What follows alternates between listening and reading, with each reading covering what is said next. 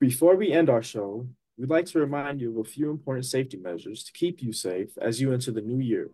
That's right. Remember that you are still susceptible to contracting and spreading viral illnesses. These viral illnesses include COVID-19, the flu, and RSV.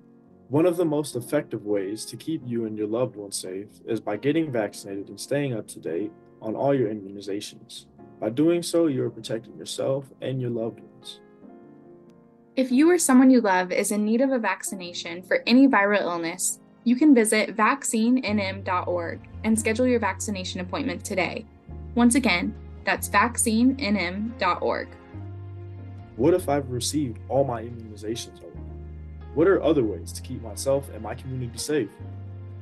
Other effective ways of keeping you and the people you love safe is making sure that you are maintaining social distance and safety protocols that are put into place. Try to limit large gatherings, ensure that the space you're in is well ventilated, and if you have access to an air purifier, that's even better. You should wear your KN95 mask over your mouth and nose to prevent the spread of virus particles to others.